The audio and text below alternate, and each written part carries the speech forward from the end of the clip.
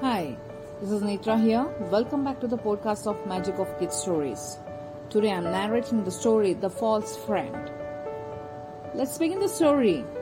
A deer and the crow were great friends. One day the crow saw the deer with the jackal. Jackals were known to be cunning animals, so he warned his friend that jackal could not be trusted. The deer ignored the crow's warning and went with the jackal to the field where the deer got trapped. The jackal sneered, "I'm going to call the farmer.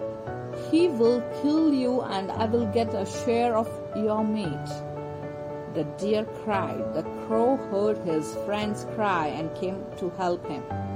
He asked the deer to pretend he was dead. The farmer came as soon as he heard the jackal's howls. He saw a deer lying dead in his trap. He opened the trap to check, but the deer ran away. The angry farmer hit the jackal and drove him away.